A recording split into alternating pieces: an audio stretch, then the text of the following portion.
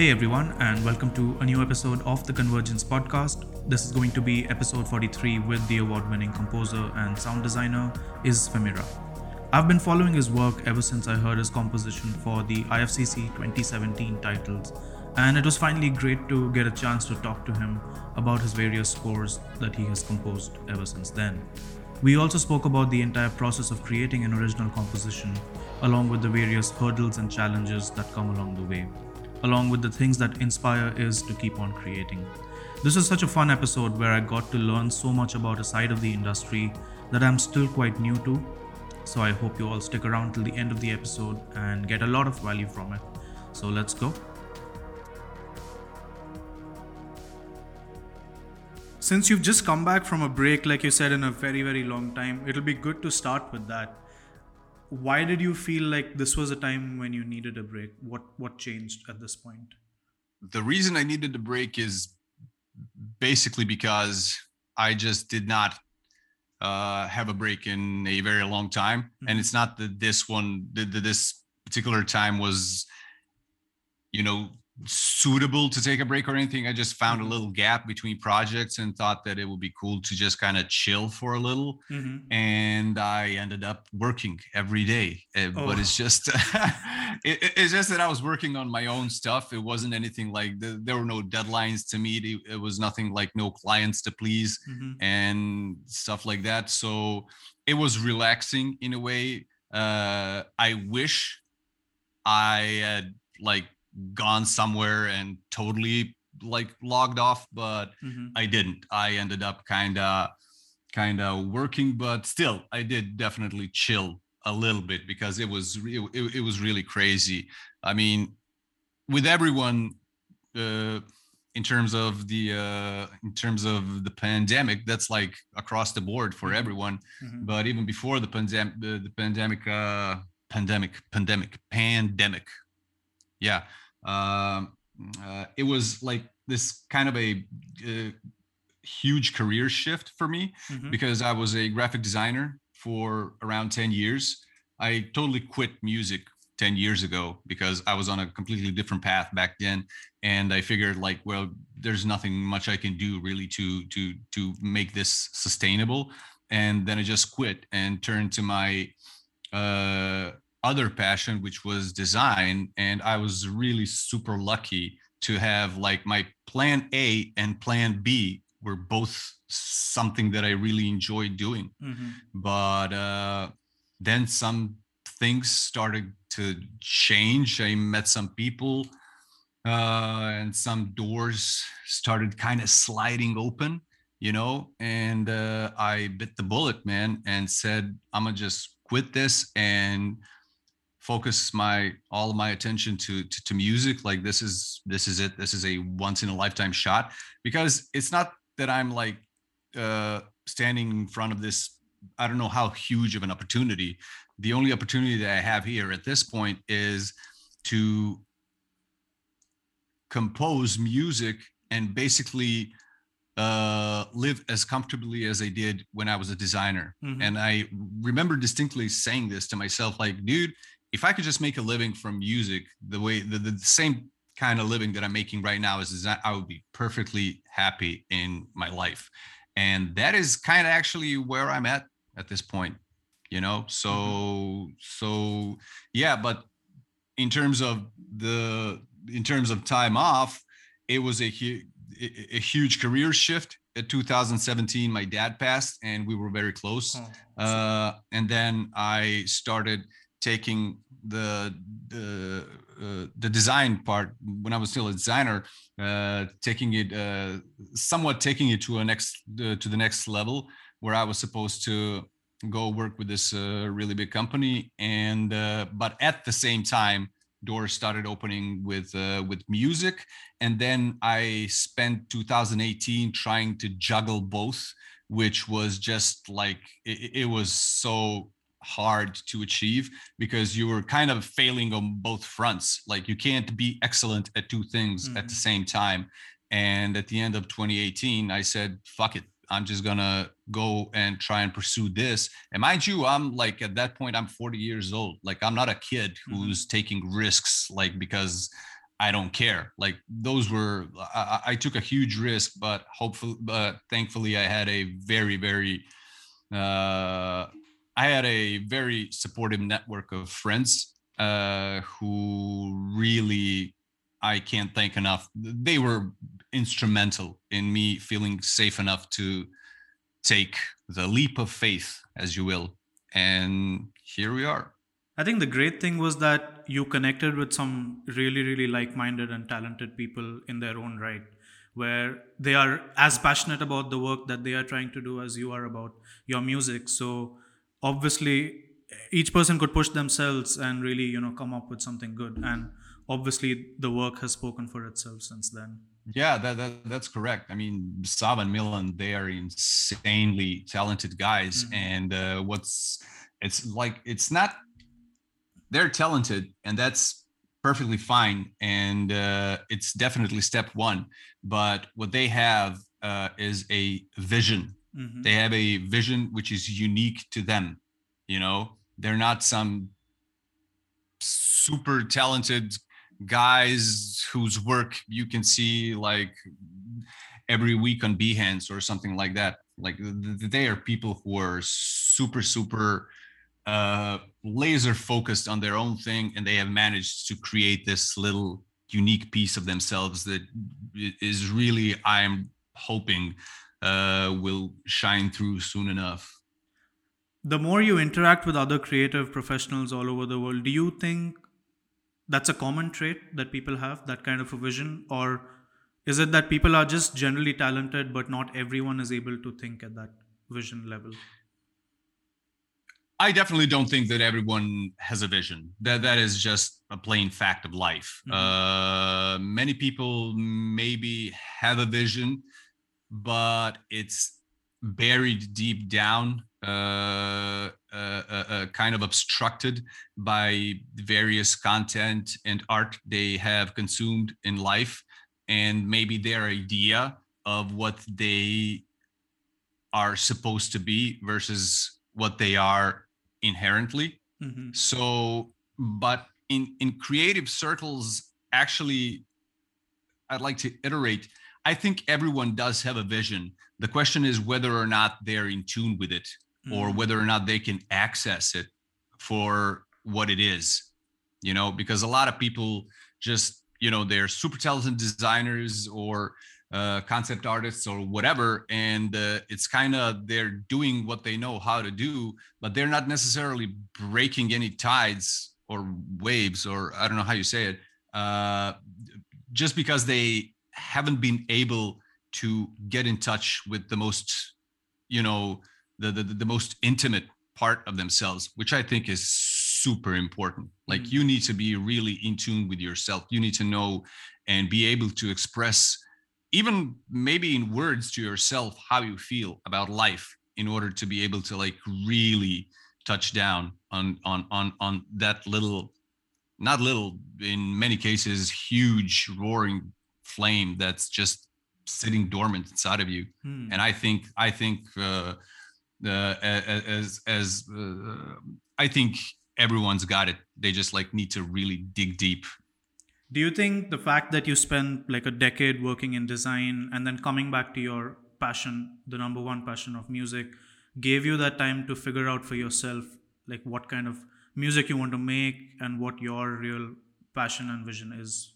And not really, because when I was a designer, I really just it was quitting music back in 2000, I think 10 or 19, 09, 10, something like that. It was a hard choice to make. Like I really liked it, and it was nothing like this. I was into commercial music, and I was working with some bands over here, and it was like it was nothing like what it is now.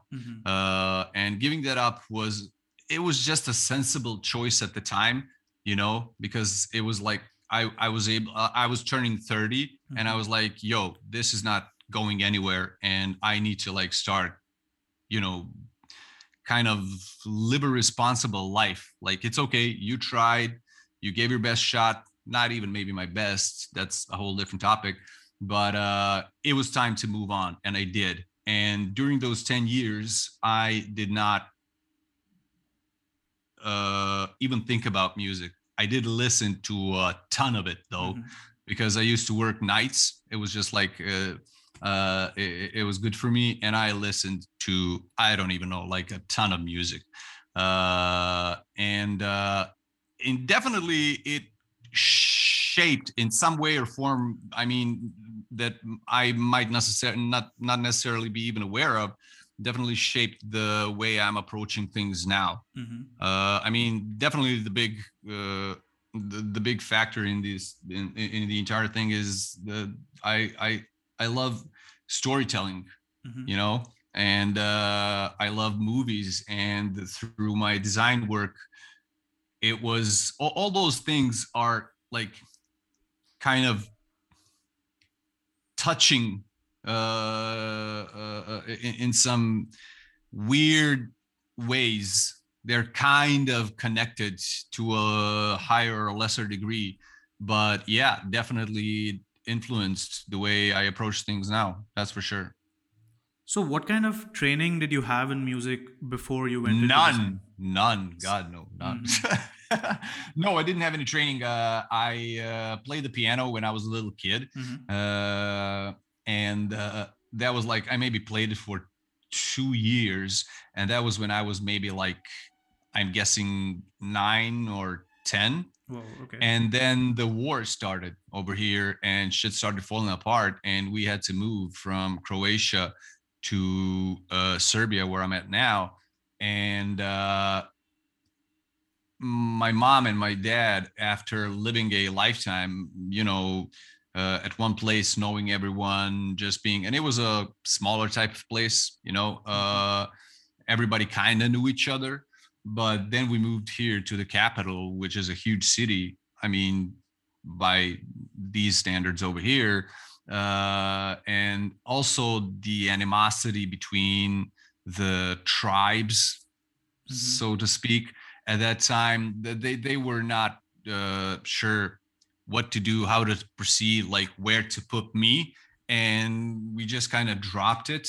And to this day is my biggest regret that I didn't continue down that path. But I'm working on it now. I am in some courses. I'm trying to catch up on all the stuff that I have missed during all these years, and hopefully it'll help. Yeah. That's awesome. I mean, just the first time that I heard your music was in the IFCC opening titles that you guys did. And Oh yeah. right from that point onwards till now, all the music that you've composed, it already seems like, at least from the outside to me, that you have your own musical taste and vision in mind. There's a certain trend and pattern that you've created within your own music. Do you find that as well? I am still uh as cliche as it sounds, I still am really trying to find my voice, right? I'm still trying to find something that would make you go, all right, I bet that guy made it. So, I mean, like sort of a fun fact, the IFCC was the first actual piece that I composed after being dormant for like 7 or 8 years. Wow. Touching nothing. And not only that I not write any music in that time, I had to switch to a new piece of software which would that I'd use to compose. I had to switch to a totally different approach to writing music, because like I said, commercial music and pop music is so very different than film music. And there are a lot of mistakes in that piece, man. Like it's I'm actually itching to rewrite it and have it released in a more like, professionally packaged way, definitely, than it is now. Because I mean, people who compose, musicians, producers, without a doubt they hear it. Mm. You know, there's like maybe the general audience or people who just enjoy music, maybe they don't hear. Like, I'm guessing the way I watch, say, Sava's work, and I'm like, God damn, man, this, like, it's pixel perfect. And then he starts taking me through all the mistakes, and I'm like, really? Yeah, you did fuck up there, man. but yeah, in the same vein, the people, music people know that they can hear right off the bat once they play that piece. I mean, it's a beautiful piece. I really love that piece. It's really beautiful. It's emotional, and I'm gonna go and be a bit vulnerable here and expose myself here, but expose myself, that sounds just wrong. When I finished that piece and played it for the first time, I fucking cried, man. Like, when the ending hit and that logo came out and all the harmonies just set in the right place, it hit me so fucking hard that I just couldn't stand it, man. But yeah, I love that piece, and I am definitely going to rewrite it and have it ready, have it kind of release ready or something. Yeah, it's amazing that we are so close to the things that we create that we know all the flaws that are there right in front of us. Yeah, and of course. sometimes it's hard to release it because you know that there are so many mistakes there still, but at a certain point you have to take a decision and say, okay, this is the end for this project, at least for now. How do you make that choice? Sava makes it for me. Okay. Because if it wasn't for that guy, I'd be tinkering with shit like to infinity, man. But he's like, yo, this is the deadline. After this, we are done. I notoriously like to go back to like closed projects and see what little 1% can I do to improve this piece. And that's not good, even like for your mental health, man. Like, that is not good at all. But this particular piece, the IFCC, I just it's a huge milestone. It's very important to me. Not only that I like it, but there's a lot of stuff that it represents, and it's really close to my heart, and that's why I would really like to rewrite it and release it, and most probably do it with a live orchestra. Oh wow, that's going to be amazing. I hope so. It's not that complex of a piece, and I think that people will be on board, and I just really want to hear it, hear what it sounds like when it's actually played by an orchestra. So I have a couple of parallel trajectory questions. So I'm going to first start with the actual process of creating a score. What are the discussions that you have with Sava or whichever director for your professional work that you're working on? Like, what are the initial discussions about the story, about narrative, mode, things along those lines?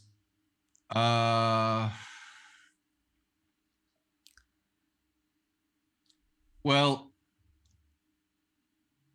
it's kind of not that different. Well, first of all, when I work with Sava, as you may or may not know, I am heavily involved in the story itself. Like, we write these stories together, right? So we kind of don't really spend that much time talking about where we want to take it musically, because we're on the same page right from the get-go. And then some of the people that I've worked with have kind of granted me this, like, they liked what I did, and they're just like, yo, just do you, man. Like, I love your work, and just do whatever you feel is right. There were really, on rare occasions, did I actually sit down and talk to a director about where particularly they would want to take the piece. But it was nothing, it was kind of clear, because when I see the piece, I kind of see what they're going with, because not only that I'm heavily involved with the stories with Sava, I also like to know about the stories other people are making. And I don't want to, like, shoehorn my ideas into their stories, but I really want to understand what they're trying to achieve. So it's fairly easy to come to an agreement as to where to take something, especially this early in my career, because we got to keep in mind that I'm not really, I still haven't started experimenting. Like I am I am right now kind of sitting comfortably in this chair that I'm familiar with. I know what I'm capable of, and it's kind of it's kind of a leap for me now to start experimenting heavily on stuff which I am actually super excited to start doing, because that's where the real fun is. That's where you really kind of break the mold and bring to the table something that is that someone who like doesn't even care for either music or films would go and be like, wow, seeing the entire project. So I'm really looking forward to kind of stepping out a bit from this framework of mine that I'm working at the moment. But I kind of strayed away from the question. But yeah, the we definitely talk about where the director wants to take it, but it very often so far we are all on the same page. So Okay. the talks aren't complicated at all. Have you ever run into a situation where the direction that you want to take the music in and the director's vision may not align, and you need to convince each other which might be the right way to go? Yeah, that happened actually when we were doing the when we were working on the playgrounds title sequence. Mm-hmm. Sava had one vision. I didn't like that vision, and I had a totally different vision, and he didn't like that one.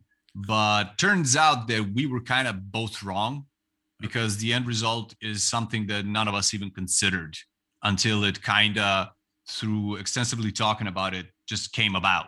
And that's how we went with the vocals, with the brothers singing, who are very well respected here. And that's how we ended up working on that one. But I remember we actually fought over it, man. It was like tense. Like I really didn't want to go the direction he wanted, and he super didn't want to go the direction that I wanted. But thankfully, yeah, we got on the same page once this new idea came about. And yeah.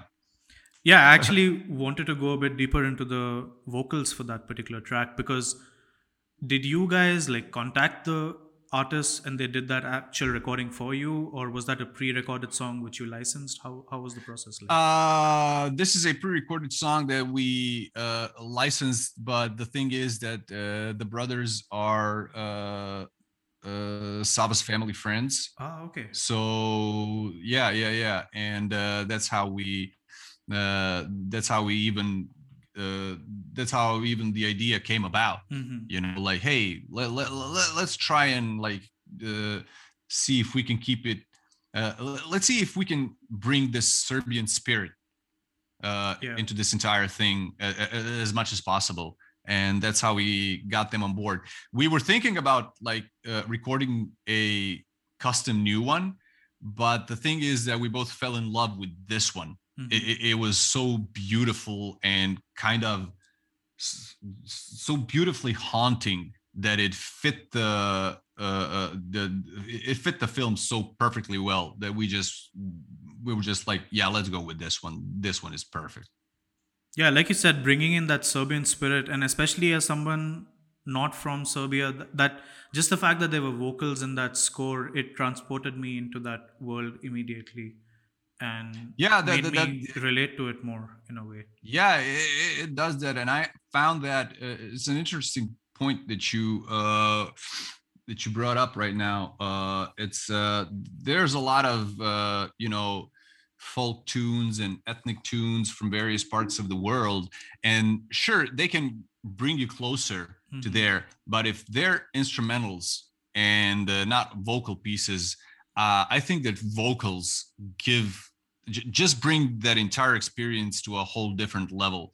It really immerses you into the into the spirit of that particular culture. I don't know what it is. I guess maybe it's I wouldn't say necessarily it's language, because uh most of the lyrics, I mean, most times the type of singing for those songs are kind of drawn out. Like voices are basically like drones, just dragging on three vowels for eternity.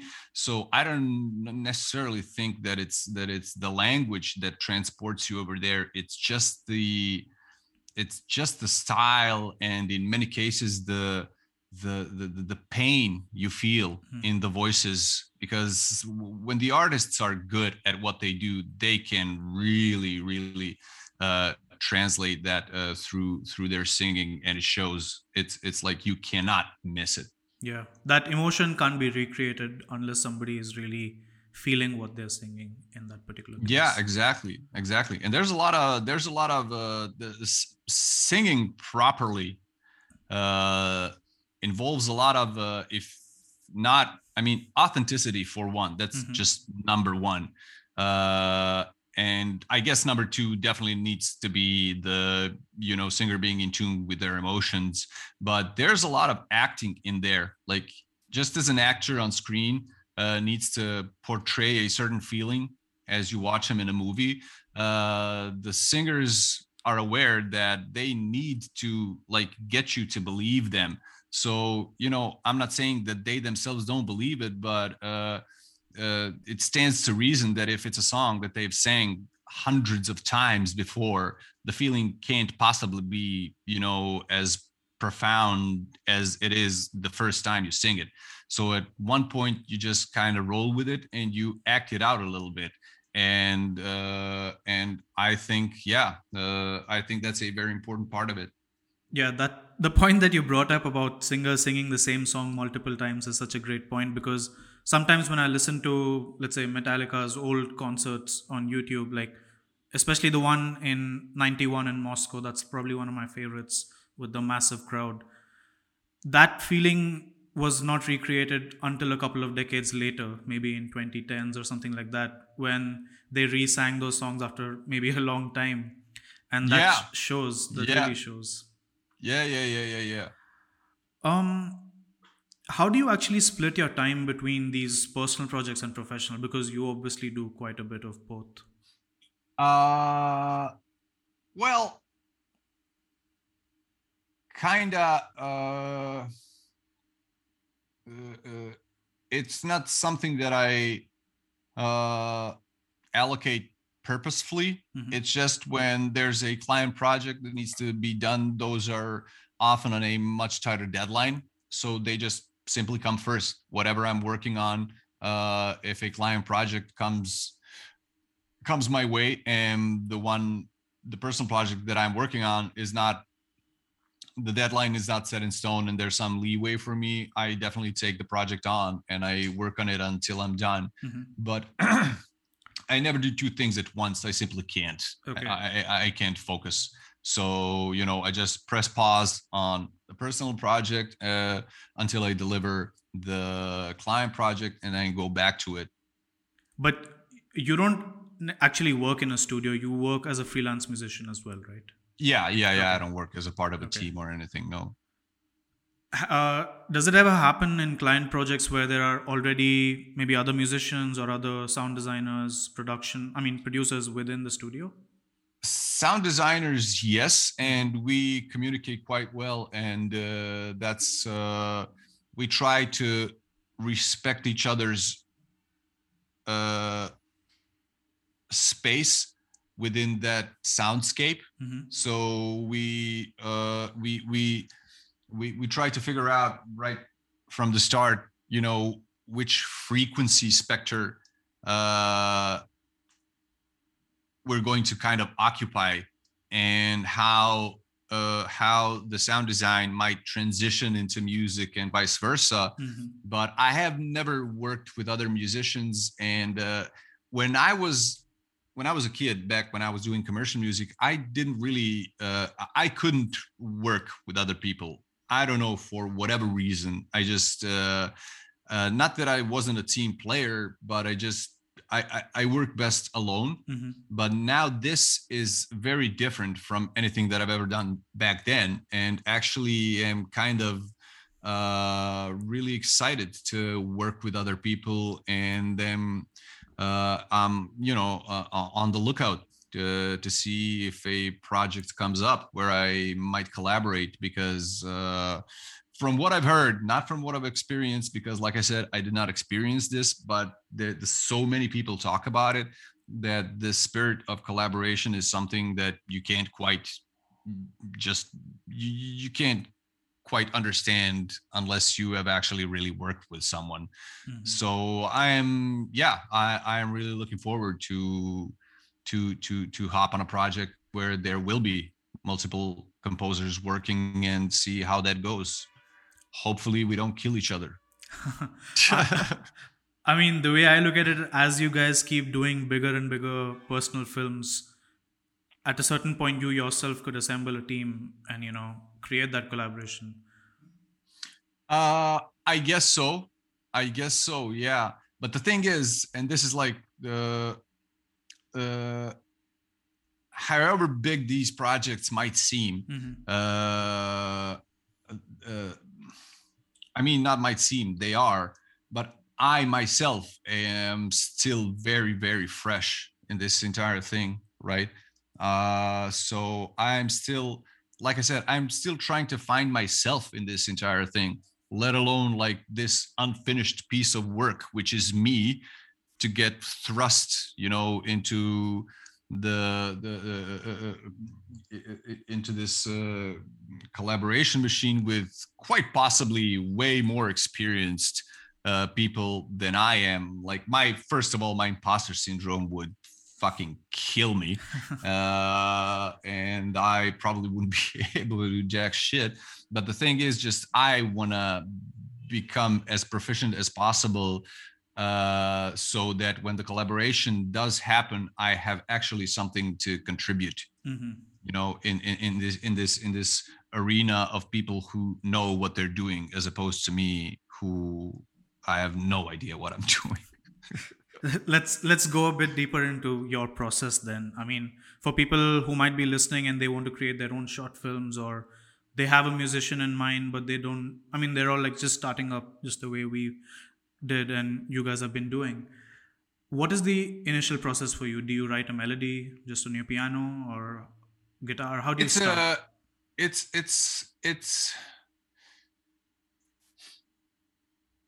I don't necessarily have a process, but I tend to start with themes, and I think I mean like melodic themes. Okay. I tend to try and play around with some notes to get a whistling tune for myself that I think kind of captures the mood that is in the film. And I enjoyed this part the most. Like, I am really hooked on creating memorable themes, which is not really trendy at the moment, because it just isn't. You don't get Superman type themes in movies anymore, but they don't need to be Superman type themes. They don't don't need to be this big 20 note passages in order to work. Like, they can be 3 notes basically, like in irradiation, and still work. It can be something that can set up the mood and can be quite memorable. But the process is mostly always like that. That would be the first step. Well, not the first though. That would be the second step, because the first step would be designing the sound, because that's what inspires me to write melodies or chords or harmonies or whatever. just tinkering with the sound until you get this like whatever sound kind of really strikes the nerve. And then and then at that point I'm inspired to write something with that sound that I've designed. So mostly I first start designing those soundscapes and leads and stuff like that. So something that that feels like it belongs in a film that I'm working on, you know, like a sound palette. And from there I start writing themes, and it just kind of goes from there. In this step, in this early phase, do you ask the director for any kind of visual cues, maybe some color palettes or some designs to look at, anything just to immerse yourself in the world more? It helps for sure, but it's not always feasible because they don't have it. Okay. You know, but that's where that initial talk comes in place. Like they sometimes set up some mood boards and send over, so just so that I could get a feel of the lighting, the settings, and stuff like that, so I can understand the mood of the piece, and that helps a lot. But yeah, the more information I have, visual information, is like literally every visual cue helps the composer understand and convey better what is going on. I see. What software do you use to arrange the music? I work in Cubase. Cubase. Okay. Yeah. There's a lot of software out there, and it's an age-old debate, like which software is best for which. And ultimately, I have come to learn what everyone's been saying every time I was asking the same question when I was younger. Like, man, which one is the best? Like, they're all the best if you know how to use them. True. Like, it's a tool to create something. You know, it's at the end of the day, it's a fucking hammer and a nail. So, yeah. You know, it's just you beating the nail as opposed to your finger. Yeah, if you understand the software well, then pretty much. If you understand the software, yeah. I mean, you can maybe, I mean, I guess some software has some limitations, at which point you will kind of just borrow the features from a different software. We're just gonna shift a bit to a different software to achieve whatever it is that you can't achieve in the software that you're working on but in terms of like which one is the best, they're all the best. I mean, they do what you need to do, and that's compose music. So one main question I wanted to ask you was that from the time you did IFCC up until irradiation, what are the developments in your own process that you've seen while I'm sorry, scoring? What is the development in your own process that you have noticed from the last couple of years?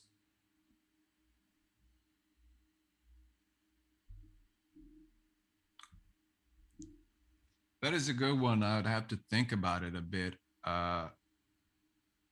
because if I was to go back to what I just said right now, and that is like to in this process of creating a piece, trying to first assemble this sound palette that I'm going to use within a piece, that process hasn't really particularly changed at all. Like what's developed is my understanding of how writing music to picture works, which is like the IFCC was basically, I mean, we had the loadout thing that we did for Milan's Twitch stream, which was kind of the first time I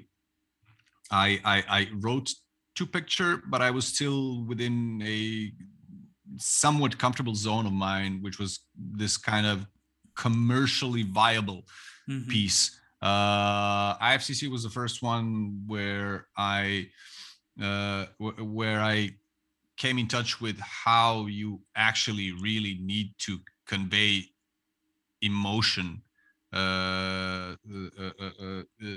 especially because there's nothing, like no one's talking about anything. You have a guy who's walking from here to there and you understand what he's doing, right? You understand what's going on, Mm-hmm. but without any dialogue happening and without anything like that, the audience needs to, hold on to something, and that something becomes the music.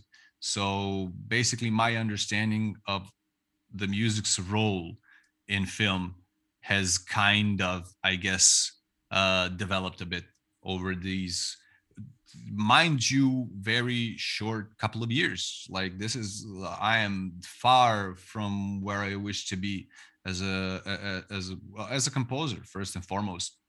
There's a ton of stuff I still need to learn, and I'm learning every step of the way. Yeah, I mean, that just makes me quite excited because already the work that you're doing is amazing. Especially in irradiation, I felt it really connected with the picture at a different level. And the sound design, the music, the Foley, it all connected really well. And of course, that the Geiger counter scene where that took over the entire soundscape with the cube floating above the character's head. I think that Yeah. was one of the most brilliant scenes in these short Yeah, films yeah, that it I've was. seen. It's a favorite, and thank you for the kind words. It was, yeah, it was my favorite moment in the entire film. That disconnect from the first, his disconnect from the real world into Mm-hmm. this vision world, and then the ultimate disconnect from the viewer from the film into basically their own speakers or headphones, uh, because at that point they hear the sound for what it is. It's basically as if someone was knocking on your door, just a pure dry sound, no effects, no nothing. I loved how that turned out, man. What was the process to arrive at that decision? Was it like a trial and error thing or something just a spark of the moment? It wasn't trial and error. It was it's those happy rare moments of inspiration that just happen instantly. As I was Mm-hmm. working on that entire buildup, Mm-hmm. I knew that I wanted to have this I knew I wanted to have this continuing ticking thing happening in Yevgeny's mind as he's trying to run away from these the blocks when he's on the ground, and he's like super paranoid and he's running away. And I have this synth sound that goes tin, tin, tin, tin, tin, tin, tin, tin, and then I start slowing everything down, and there's a lot of noise and there's a lot of reverb and space. And once that scene hit, like that cut to that scene, Mm-hmm. I just thought it it would, the way that it would feel to cut off all space, all sound from before that point, and just have that one little grain of the Geiger counter just continue where that synth previously left off was. I loved it. Mm-hmm. And then I showed it to Sava, and he was like, I hate it. He did Oh. not. Yeah, no, he did not like that shit at all, man. He had this idea. It was supposed to be a J cut, and he just wanted that to be like, he just wanted sounds from the coming scene Mm-hmm. to just be in that scene. And needless to say, I was devastated. But after it took like, maybe it was a couple of weeks. It was a couple of weeks, maybe 3-4 weeks before before we played around with different styles. And one night he came to a like this catch up session and said, "Man, you know what? I really fucking like that first idea you had." And yeah, and that's how it ended up in the film. And Wow. it's fucking perfect. I I'm love it. glad you guys stuck with it because I think it's Yeah, yeah. from one of the best moments in the entire film, to be Yeah, honest. it is. It is like it is, and I just can't. I just can't think of a better way. Like, from all the options that we tried, Mm-hmm. it did nothing for me. It worked for him because that's what he had envisioned early on, Yeah. right? So he was really married to his first original idea, and it was kind of, I'm guessing, pretty hard for him as well to give up on that. But the amazing thing about Sava is that he's a very sensible guy, and he's someone who is who is very willing to be wrong. And that is something that shout out to Sava at this point, because this is a really, really rare type of a person that I have met. I don't know if I've ever met like a guy like him ever. He's so humble and down to earth and willing to learn, willing to listen, willing to talk about stuff and try to figure out and understand a different point of view. And that, like, when you work as we're kind of like a band at this point, right? It's super important in basically, really, when you think about it, any type of a relationship, even like with your partner or whatever, like, you need to be able to sit down and talk and really listen to each other's arguments if you want to make something work. Yeah. Because if you're unable to listen to each other and you're just like dead set on your opinions and they're dead set on theirs, there's no progress there. It everything just falls apart. So yeah, I'm super grateful that Sava is a normal dude who's just like, yeah. And I have to say, I mean, the work that you guys did was also pretty big inspiration for us when we were making our short film, because you guys had already done it a few times by the time when we were really in deep into the production. So thanks to you guys as well. Well, I am glad that the work we do inspires, because at the end of the day, that's really all we can hope for. That's true. I know Sava had mentioned that the production time for Irradiation specifically was quite quick, because obviously the entire thing was done in Unreal. Was the music creation process also that quick? What was the timeline like for you? Certain chunks of it were pretty quick, but then other chunks not as quick, because I also was like super married to this idea that I had early on, and then I saw that the idea that I had does not quite work in these other moments in the film. So I had to figure out a way how to kind of keep the same mood but do a different thing. And at that point, I was super tired, man. That was the point where I was like, a vacation was long overdue for me. I was super tired. I really felt kind of, weak in the body and in the mind. I was really struggling to come up with something that I was personally happy with. So it took a bit more time for me to do my part, definitely, on account of that. As you guys are doing more films, the length of the film itself is increasing, slowly with each film. Yeah. How do you actually plan for the entire track? Because planning a 3-minute track versus doing a 11-minute track is like completely different. The amount of work and planning required, I assume, might be quite different. Well, for me, it's not necessarily different, because I don't work linearly, okay, right? As I imagine most composers and even filmmakers don't. I definitely start at the beginning most of the time. Like 90% of the time I start at the beginning, because that's kind of the best place to start, I guess. And then you develop something that accompanies that beginning and starts to evolve into something, and then you kind of hit a wall. Like, you have created this idea, and this idea is working perfectly with this chunk of the movie, and now we're supposed to film, and now we're supposed to like get into something completely different. And at that point, you need to kind of recalibrate and basically start over. And at that point, it's just, it doesn't necessarily have a structural path as to how I approach it.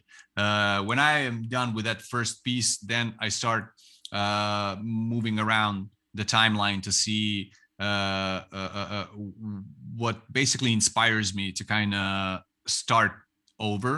And then I kind of start approaching that particular other part of the film, and it all kind of comes together like a big piece of a puzzle. I see. Right? Yeah. When you're going through this entire process, how often do you go back to things that you've already composed and written and you feel like you want to change them or improve them? uh I think roughly 10 million times, maybe 20 million times. I can't let it go, man. It's just it's the way I am. I just can't let it go. And if there wasn't someone to just grab me by the neck and say, like, man, leave it, I probably wouldn't ever. So yeah, I keep going back always, because there's it is a weird thing, because I hear it in my mind, and I hear it perfectly, and then I put it, and I hear it coming out of the speakers, and it's there, but it's missing that like 2%, and I am dead set on trying to bring that 2% to life. And the thing is that most of the time I just don't know how, because what I hear in my mind I is maybe not even necessarily achievable in real life. I mean, everything under this goddamn sun is achievable, but I guess just that I am never really super completely satisfied until it's just done and out. And when it's out there, it doesn't make any sense to go back to it. So I guess at that point you're like, well, there it is. People enjoy. I think sometimes we have like a very deep subconscious vision of what that sound should be like or what that picture should look like. And as we get more skilled and experienced, we're able to get closer and closer to that point. That is exactly right. You're absolutely right. That is, I firmly believe, a question of experience. I am simply at this point not experienced enough to translate it pixel perfect from mind to speakers. Right. So one thing that obviously happens during the process of making these films is that the edit changes, the pacing changes. How do you, as a musician, deal with those changes? Is that something that happens often? Not that often, to be fair. This is something that happens probably a whole lot more often. Well, is actually probably a rule in features, but not in projects like these. Because from the very early on, we have a kind of a locked edit, whether it be previous or in a different way. But the edit changes. I mean, if changes happen, they are really minimal. It's nothing that would kind of require you to go back to the drawing board and start rethinking the entire thing. So far, it hasn't happened, but I think that's kind of this perk of shorter projects. True. And I am enjoying it as long as I can before I start scoring major feature projects. It's gonna suck all the fucking life out of me. So something that we struggled with quite a bit when we were doing the short film was the sound design and Foley. And I think you guys do quite a good job on that to really convey the ambient sounds and the surroundings essentially. How do you really go about that? And how do you integrate it into the score? The first thing you want to do is that would be like step number one, is just translate what's on the screen, like make the audience hear what they're seeing, and that's step number one. And after that, you go with the more creative part, which is creating these, like, you're in the middle of the woods, and a forest has some kind of a normal natural life of its own, and that's easy to capture. But then you try to kind of fiddle with that a little bit in order to not only make it a live forest but give it a character, right? So that's where sound design that's where sound design comes in. You don't just put like a whistling wind, but you do something with it. You put it through various very subtle effects. This can't be something that is like in your face, because it would obviously take you out of the entire experience. But it needs to be kind of different enough, not that you necessarily notice it, but that it provokes a certain feeling inside as you're watching it. You know, you're like, oh, well, yeah, it's a forest and it sounds like a forest, but it sounds like a mean forest. Like, how's that even possible? How can a forest sound mean? Well, it sounds mean because the sound designer knows his job. That's how it sounds mean, right? So that's you need to have someone who knows what they're doing and has enough, first of all, creative freedom, but then again also what we talk about, vision, in order to know how to translate that into something that works. So, are you recreating these Foley sounds completely digitally, or do you actually go out there and record live as well? No, first of all, I don't do it. We have a guy we work with, and he's a super talented sound designer. Shout out to Marco. He he. What was the question again?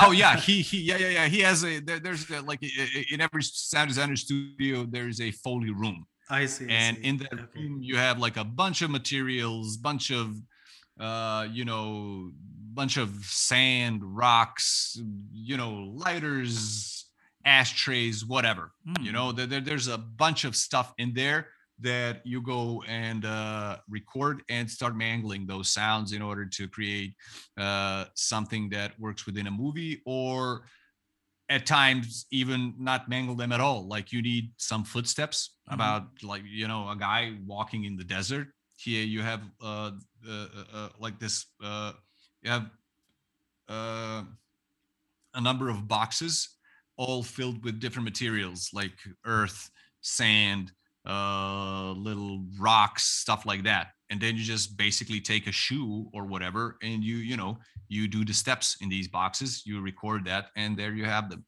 Wow, that's quite fascinating. I didn't know about that. That's Yeah. I mean, there's stuff that you recreate digitally. I mean, if you need like I don't know, man, a Moroccan flea market atmosphere, you obviously can't go there and record it. But there are libraries that provide those types of atmospheres that are just hard to come by. Like, you can't really, the budget doesn't allow for you to go somewhere and record that, as it does in major movies. I mean, feature movies, I would imagine. So some of the stuff is obviously done digitally, but a lot of stuff is recorded custom for the project. Oh, that's fascinating. Do you ever use? It is a super fun process, man. We like it is super fun.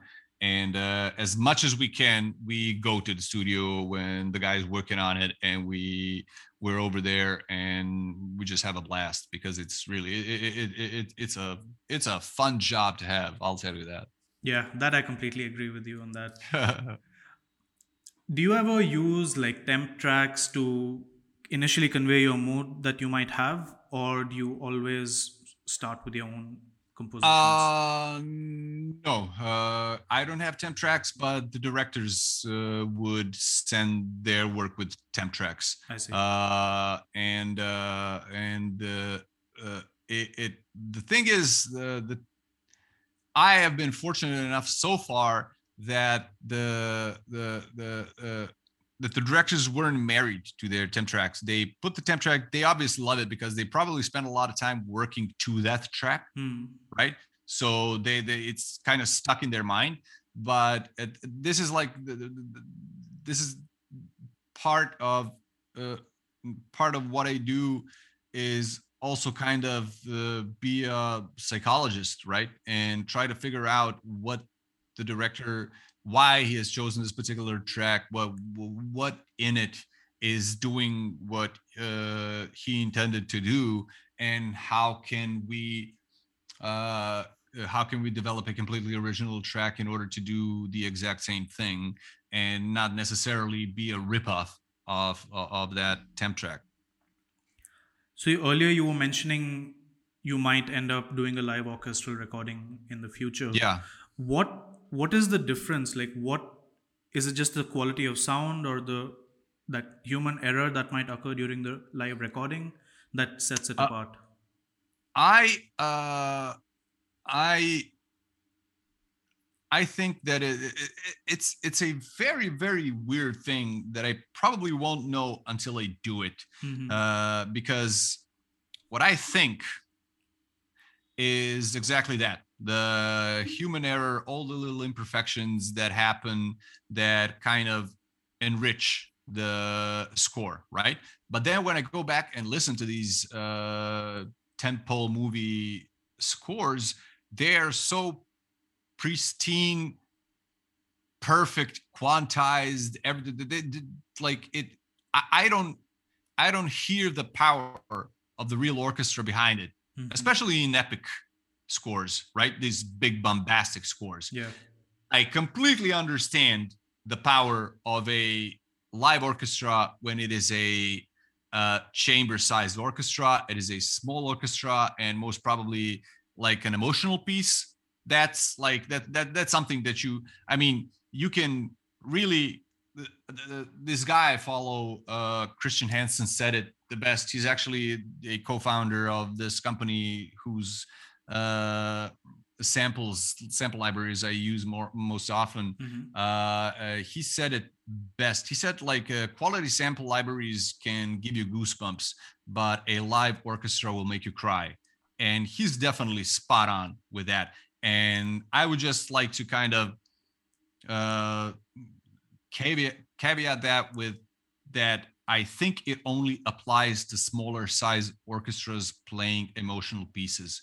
Because when you have a big bombastic Avengers theme Mm-hmm. that's just buzzing with sound all around you, it really kind of does not matter, in my very humble opinion.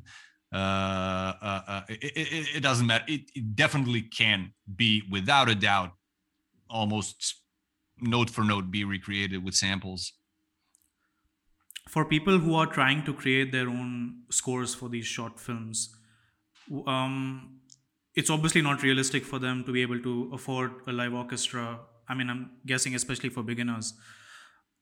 What kind of advice would you give them? Like, do they need to get disheartened that they are not able to do that yet, or like, how do they No, really no, approach God, it? no, no, not at all. No, no, no, no, no. Uh, well, it definitely does depend on the. It depends on the budget they're working with, and Mm-hmm. whether or not they can afford these a little bit more expensive libraries. But there are a ton of libraries which are really not expensive, and there's a ton of sounds that are completely free. Mm-hmm. Uh, like actually, this guy that I just mentioned, the co-founder of this company called Spitfire Audio, they have a full range of completely free instruments called labs Okay. that you can use for your scores, and they're like it's the same company doing them, they're just giving them up for free, right? Those are like professionally recorded and programmed libraries that you can use. And then I think a year or so ago they came out with a small package of the actual orchestra that they have recorded for their one of the flagship libraries, which is the BBC Symphony Orchestra. Mm-hmm. And they took like this little piece snippet of that orchestra, and they're giving it away as a free plugin, which you can use. Now, this is not broadcast ready quality a plugin, but I would argue that if you are willing to work with it and work around its limitations and program some stuff manually, that you can absolutely get the result that you're looking for.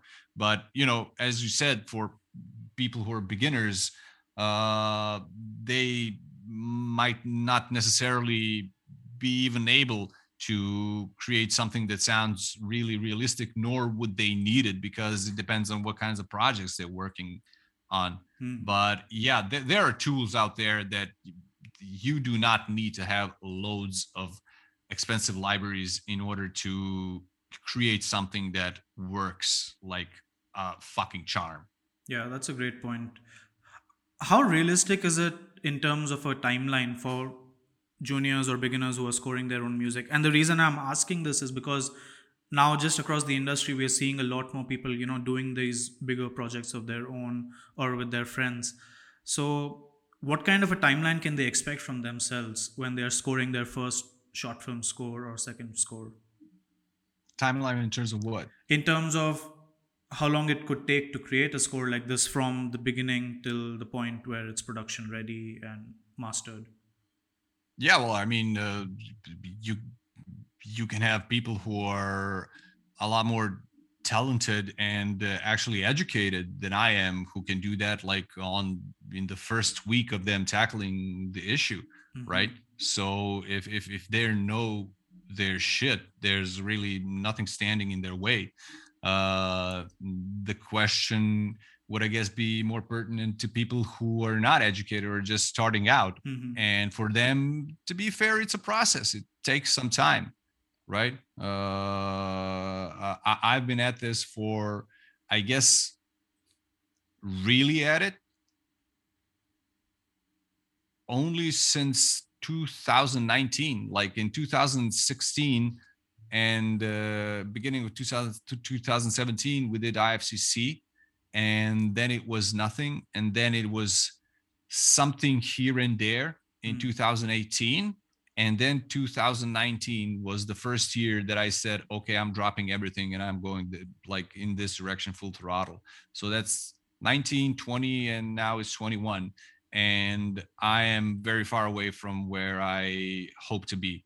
So it's a process. And as long as they love what they do, again, sounds super cliche, but it's true, man. Like, you really need to be passionate about what you want. Yeah. And not only passionate, like you need to be very rational. You need to be goal oriented. You need to know what it is exactly that you want to achieve and work towards achieving that goal every day. And I understand that people can't necessarily do that because people got fucking jobs. People got to go work a job 9 to 5 and then come home and be like dead tired trying to, get something off the ground. It's not easy. But and apart from that, not only job, after the job, people got families. They need to spend some time with their kids or their wife or whatever, or husband. So it's anything that you're super passionate about but want to make into a living requires a lot of sacrifice. And that in itself means that it requires that you're surrounded with people who are supportive and understanding. uh, uh,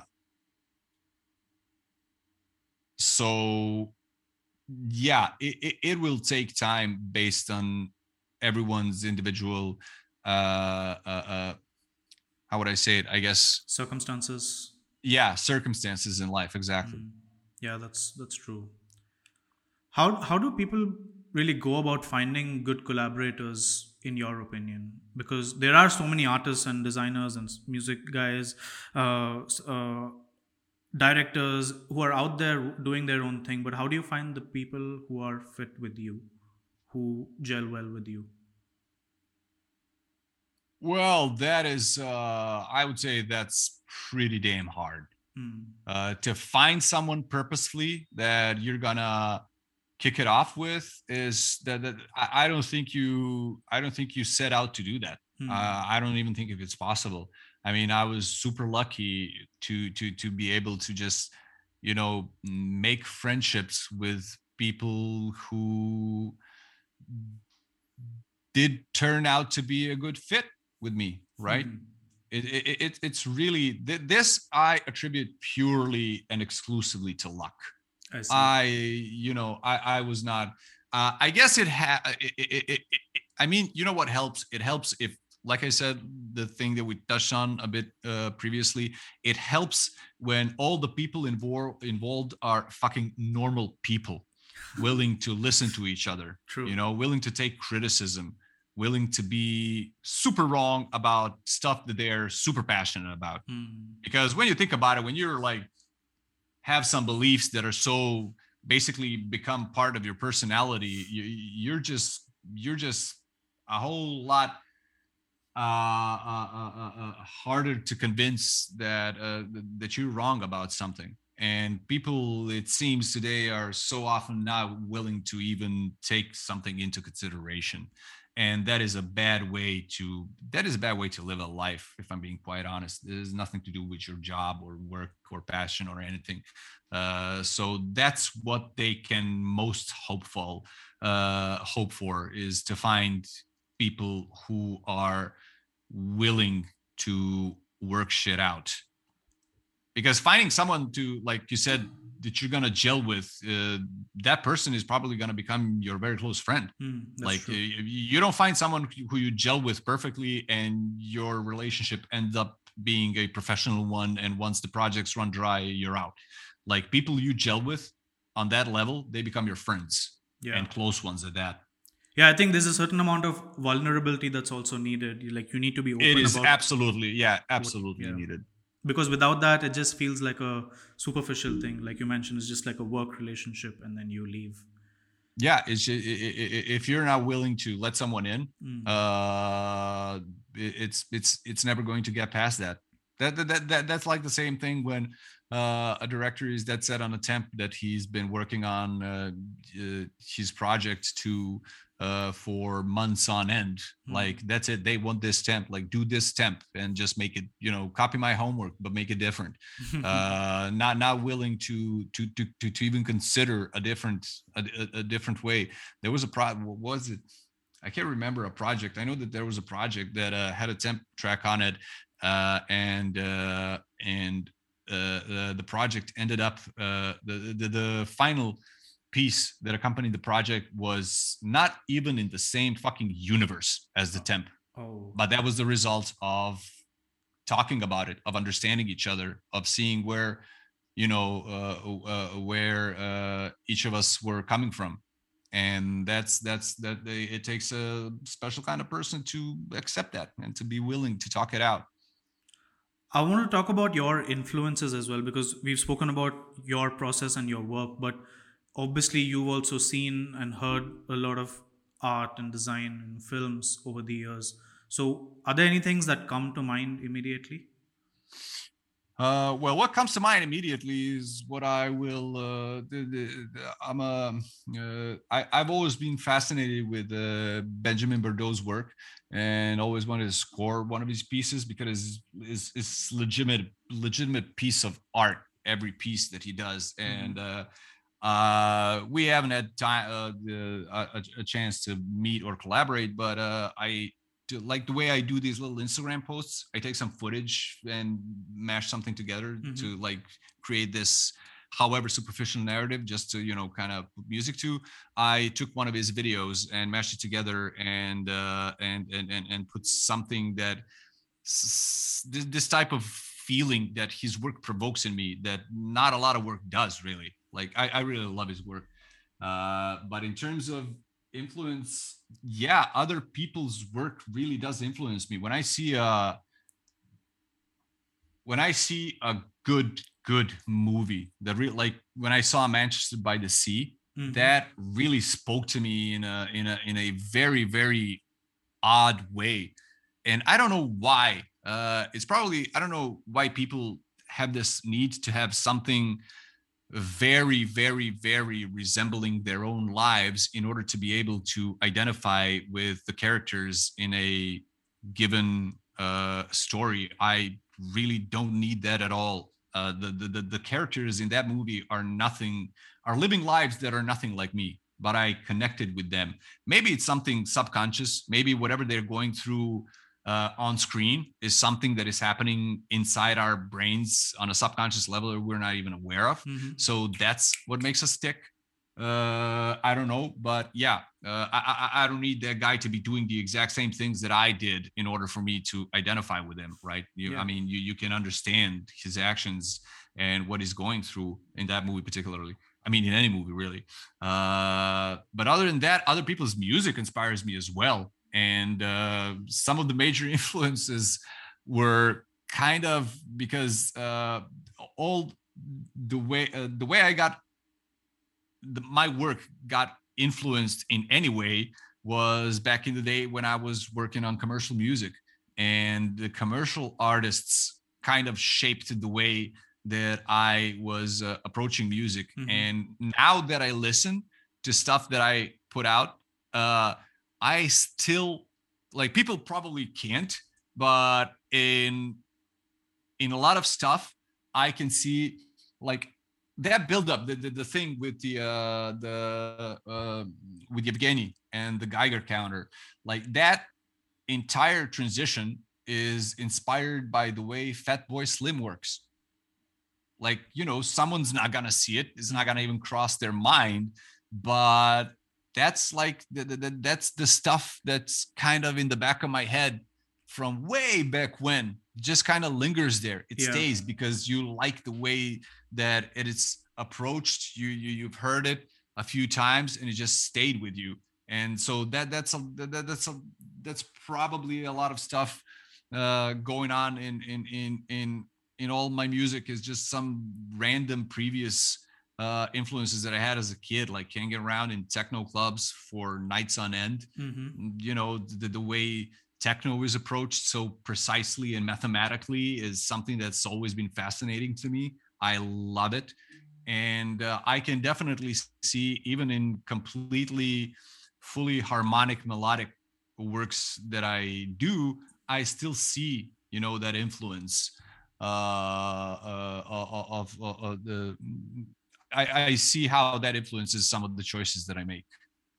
Yeah, there is definitely. But I mean, sorry to cut you off. I definitely sense this sort of industrial techno heavy vibe just in your music so far. I really enjoy that genre as well. So maybe I identify it within your music. Maybe you're not intending it to be that way. yeah, I'm definitely not intending it to be. It's just, it just comes out. I love the sound. I love distorted sounds. I Mm-hmm. love the idea that you can make something so heavily distorted that it's basically noise, Mm. and then manage to create a harmony out of that noise that really touches you. Like, not just harmony, like, hey, look, I created C major out of this noise. No, not that, but to be able to, out of the sheer noise and something completely incomprehensible, you manage to make something that touches someone on a profound level. That's like that is super interesting to me, and I love to play around with that stuff. But obviously, the first time I ever understood, well, not even understood, I was just too little. The first time that I think that I got stuff, that I felt the music, Mm-hmm. was when I first watched Superman and it was, I think it was Superman 3 that I watched in the theaters when it came out. And the opening title and the score, to this day, that's how stuff, that's a super, let's call it a happy score. It's like all, happy notes. Mm-hmm. I cry every single time I listen to that. That's how stuff sticks with you. You know, I love the work that's been done on. My God, I never can remember this guy's name. Basil Pomodoros or something like that. He created the theme for RoboCop and Conan. Man, I fucking love those themes. Those are like movies that I had heard, that I watched when I was a little kid, and Mm-hmm. that music stayed with me. And that's like it's not. I didn't have the thing where I was like, I knew since I was 8 years old that I was going to be a musician. No, not at all, man. I didn't know jack shit when I was 8 years old, man. I wanted to go out play ball. But yeah, those very, very much influenced the. If techno and all the commercial music influenced the technical approach that I have, those other big movie scores definitely influenced the emotional approach that I have to scoring. Like I really, as I imagine every musician, composer, producer, they all want to make someone feel something. But this is like I I really just want to make someone feel something profoundly, because that's, I don't know, I guess that is definitely the end goal for me. And you told me you were working on your own album as well now, where you're basically bringing all these sensibilities together at one place. Uh, yeah, I'm working on an album, and it's a lot harder than I had imagined it would be, man. It is. It's weird. It's weird because now it's something that needs to stand alone on its own. Mm-hmm. But just the overwhelming support that I got from your radiation and all the people asking like, "Yo, where can I listen to this?" It really, it would be very unfair for me to not be able to uh have it in a format that people just can, tune into and listen to without all the distracting noises and stuff that's going on in the background, especially because I know kind of the type of music that visual artists tend to work to. Mm-hmm. And if I can record an album that they're gonna play and then just work on their own stuff and create amazing shit, then man, I'm gonna be a happy little camper. Yeah, that sounds like a great way to really act upon that inspiration aspect that you were talking about, where people are Yeah, creating to your music. That's like the ultimate gratification. yeah, it is. So, are you going to create like brand new tracks for the entire album, or are you taking existing tracks that you've done and you're updating them and refining them? It's going to be a mixed bag because there's a few tracks that I really want to expand on. There Mm-hmm. were just some themes that I kind of developed for very short projects and that I Mm-hmm. really love, and I want to expand on them and make them and create like longer pieces out of them. And there will definitely be some new tracks that I'm working on right now. Just so that again, I see it as a question of fairness. Like it's only fair to, as you release this album and allow people to listen to something they've heard before, give them something new as well, True. something that has not is it's not part of any project, it's just a completely fresh new thing. Mm-hmm. How do you create a narrative and story structure within an album? Because there is a certain pacing, a certain length to each track. How do you work that out? I have no idea because this is my first album and I'll just figure that shit on the way, Okay. along the way, because I have no idea how I will structure it. Mm-hmm. I know that I don't even know how I'm gonna open it because I don't know. I don't know, but it will definitely tell a story. It's not gonna be a bunch of tracks just thrown in together. Yeah. I will really, really try to approach it from a filmmaking point of view, not filmmaking, storytelling Storytelling. point of view, because I really, really enjoy telling stories. Like the times that we sit down and think about the next project that we're gonna work on, those are the best times, man. We have so much fun. It's such a fulfilling experience to but it doesn't much differ from other artists in any other fields. To create something from nothing is is downright divine. It's really exhilarating. I love the process every fucking step of the way, man. Yeah, there's that certain moment where you yourself realize that hey, I'm on to something here. That moment is just brilliant. That moment, that eureka moment, or not even necessarily eureka, this kind of creeps in as you're talking about it and thinking about it, and you're Yeah. like, Jesus Christ, man, this sounds like this woo, and you get all excited about it and tingly. You just can't wait to like put it on paper or whatever the medium. Yeah. That's like one of the best feelings, man. One of the best feelings for sure. So, what's the progress on the album like? I mean, do you have an actual end date, or are you just in the process of exploring? I have an end date, and that's something that Sava has managed to instill in me, and it's because if I don't have an end date, then I'll never do it. So I have this new project that I did with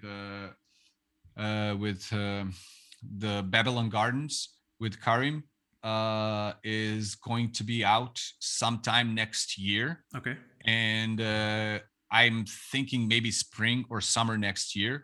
And by then, I will have this release ready. Definitely. Amazing. And also, congratulations on the original score award that you won. Oh, thanks, man. Yeah, I was kind of taken aback when I was pleasantly surprised. But yeah, it's a nice feeling for sure. So, what's next? Do you have other commercial projects lined up, or are you more Yeah, focusing on this? there are commercial projects. These are like kind of so-called under the radar projects. There's this studio that I'm working with, and it's kind of basically my bread and butter. Really, it's just like the everyday work that I do, right? But in terms of what's next, the priority at this moment is the album. This is where all my focus is going, and this is something that I'm devoting most of my time and attention and resources to. So because I really I want to really bring this to life, and I want to get it out there. That's awesome. So we've been going for like almost 1.5 hours, so I don't want to Oh, take up too much of your time. Do you, just to like close out the conversation, how far ahead do you think about your musical career and journey? that is a great question, man. That is a great question.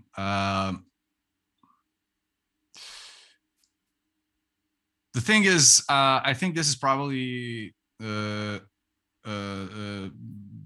on where I am at the moment.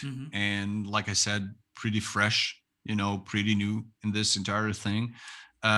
So at this point, I am really just trying to enjoy this part of my life at the moment, because I am very, very thankful that I have managed to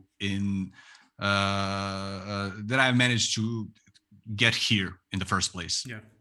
At all against all odds, really. I mean, making such a huge career shift at my age is not something you do every day, right? And so at this point, I'm really just trying to enjoy this moment. For sure, I want to be working on even bigger projects, and we are actually developing a new project at the moment. We're working on it. We're kind of bouncing ideas around, and kind of that's it. I don't have necessarily a plan. Like I wanna like score a feature in the next 5 years. I don't have it. I have ideas though. Ideas in terms of my goals. Like I would really, really, really like to score opening titles to a miniseries or something like that. Nice. Like I really think that is really something that I would really like to do. It's such a perfect format for me, and I love it. And it's something I'm kind of on the lookout, but I don't even know what being on the lookout means, because I'm not cold calling producers and stuff like that. I'm not doing anything like that. But it's something that I'm kind of, getting my mind in that type of a space. So when it when the opportunity possibly arises, I don't miss it. Right. Just in that sense, not anything in terms of being like a hardcore plan with a date on it or anything like that.